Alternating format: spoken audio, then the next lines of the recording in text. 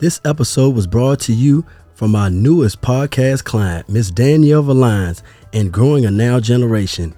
You can go to growinganowgeneration.com. Thank you, Danielle, for being a part of the team. Hello, everybody. This is Sean Barksdale, and this is 10 Minutes of Truth. If you'd like to become a sponsor or advertise on 10 Minutes of Truth podcast, contact me, Sean Barksdale. You can reach me at 434-446-6633 or shoot me a text. Or you can reach us at 10minutesoftruth.com. And remember, we'll always provide a platform for your truth on the 10 Minutes of Truth podcast. What's your truth? When you speak about a survivor, you think about our next guest. This young man has survived many different arenas in his life, from foster care to prison, and now being an entrepreneur. Help me welcome a long-term friend and my brother, Brandon Brown. How you doing, brother? How you doing? Man, I'm good, man. I'm real good, man. You know what I'm saying? It's good to see you here. It's been a while. We ain't seen each other since the fight, right? Yes, sir. Yeah. I think I was telling you they got another joint coming up, 26. Okay. Yeah, I definitely want to check it out. Yeah, absolutely. So, everybody, I want y'all to understand first and foremost authenticated and rich history, man, that me and I call Lil B, you know what I'm saying, that we have.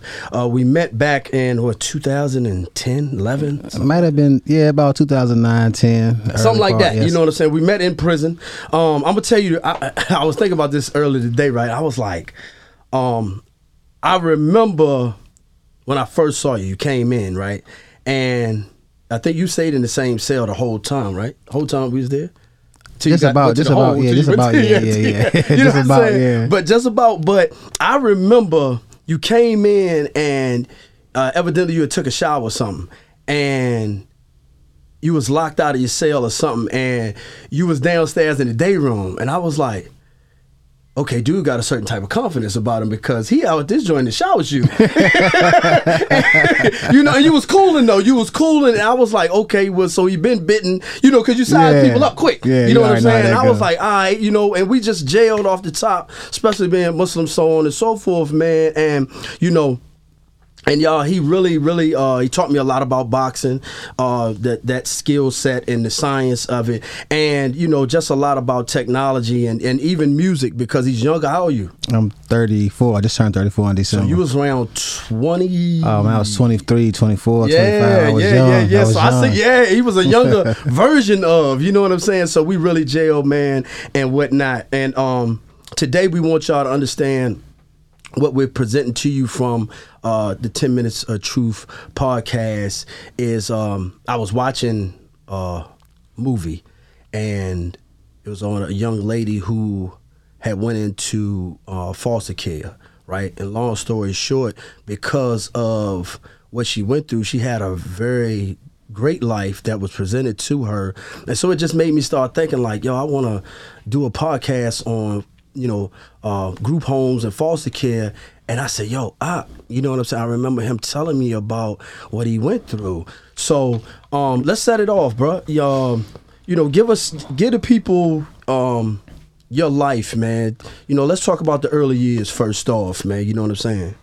Well, basically, I was raised with my grandparents. My mother had a drug problem at a young age in my life, so my grandparents kind of swooped in and took over. Me and my mother really didn't have a good relationship until I went to prison. But my grandma died at around like 96. Ended up staying with my grandfather until I went to prison, pretty much. So I got my own crib or whatever. But he just died recently. But in and out of group homes, foster home once or twice, prison, jail, every detention center in Virginia. So. But like I said, everything that I've been through made me who I am today. So. Absolutely. And we're gonna delve into a few things because what we always want to do and present is hopefully to be a hope and an inspiration to a child that may be in the system or going through the system.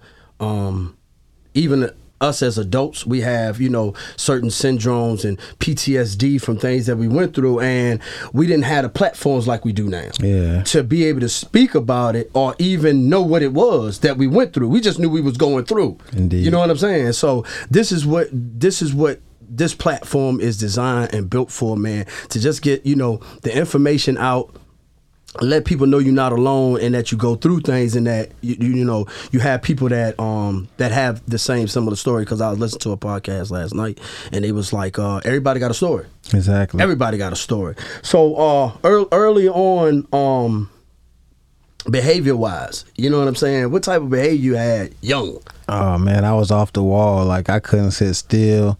It was just basically things that I look at now as things that a 5, 6, 7, 8, right. 9, 10-year-old would do. Right. But I might have took some things to the limit. Right.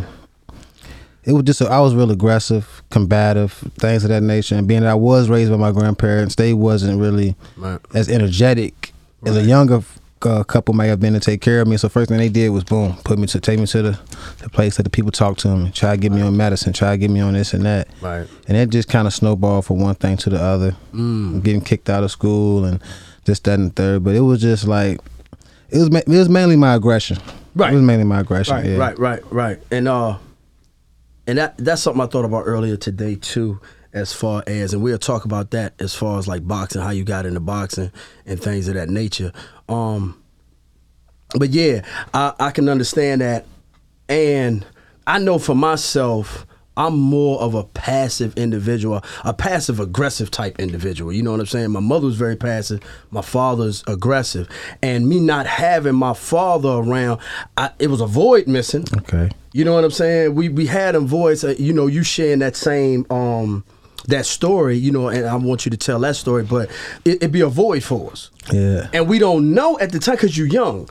And like you said, they want to medicate us because we just acting how we know to act. Like a kid. A kid act, Exactly, you know, because my son is off the wall, bruh. Like, my daughter's not like that. But guys, the boys are different from They're full of energy. That's why me personally, I don't agree with psychotropic medicine. Right. That's a whole right. And I remember you saying that. And absolutely, man. So, you know, tell a story with your father, man. What's up with that? All right. So, like I say, I'm 34. I don't know him. My mother know who he is. I don't have any pictures, anything like that. But it's just a situation.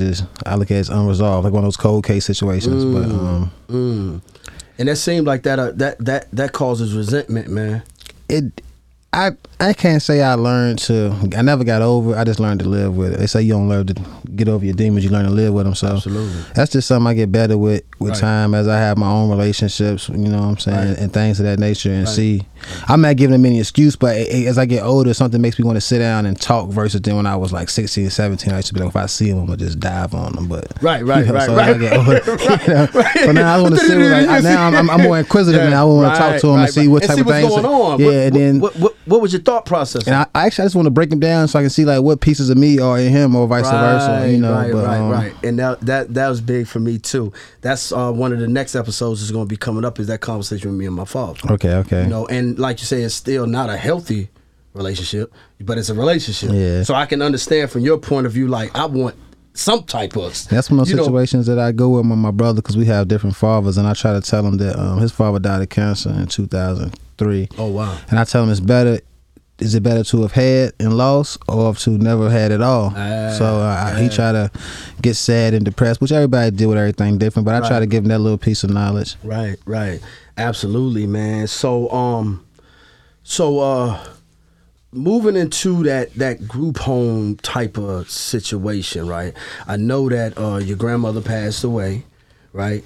And let the people tell me a little bit about that situation with your grandfather and your grandmother. Okay.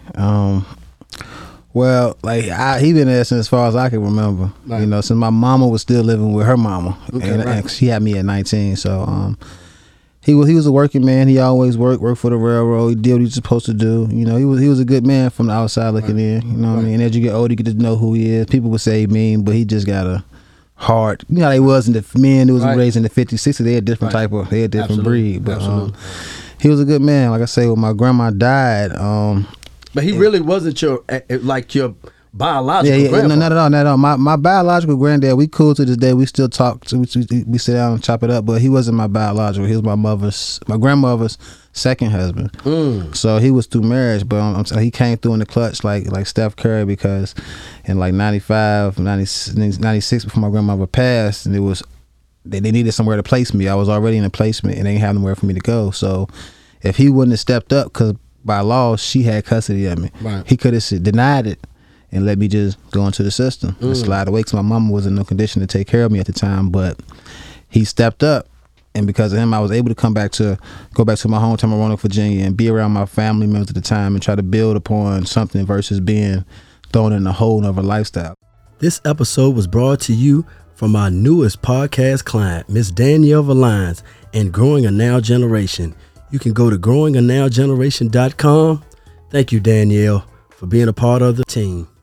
If you'd like to become a sponsor or advertise on 10 Minutes of Truth podcast, contact me, Sean Barksdale. You can reach me at 434-446-6633 or shoot me a text. Or you can reach us at 10minutesoftruth.com. And remember, we'll always provide a platform for your truth on the 10 Minutes of Truth podcast. What's your truth?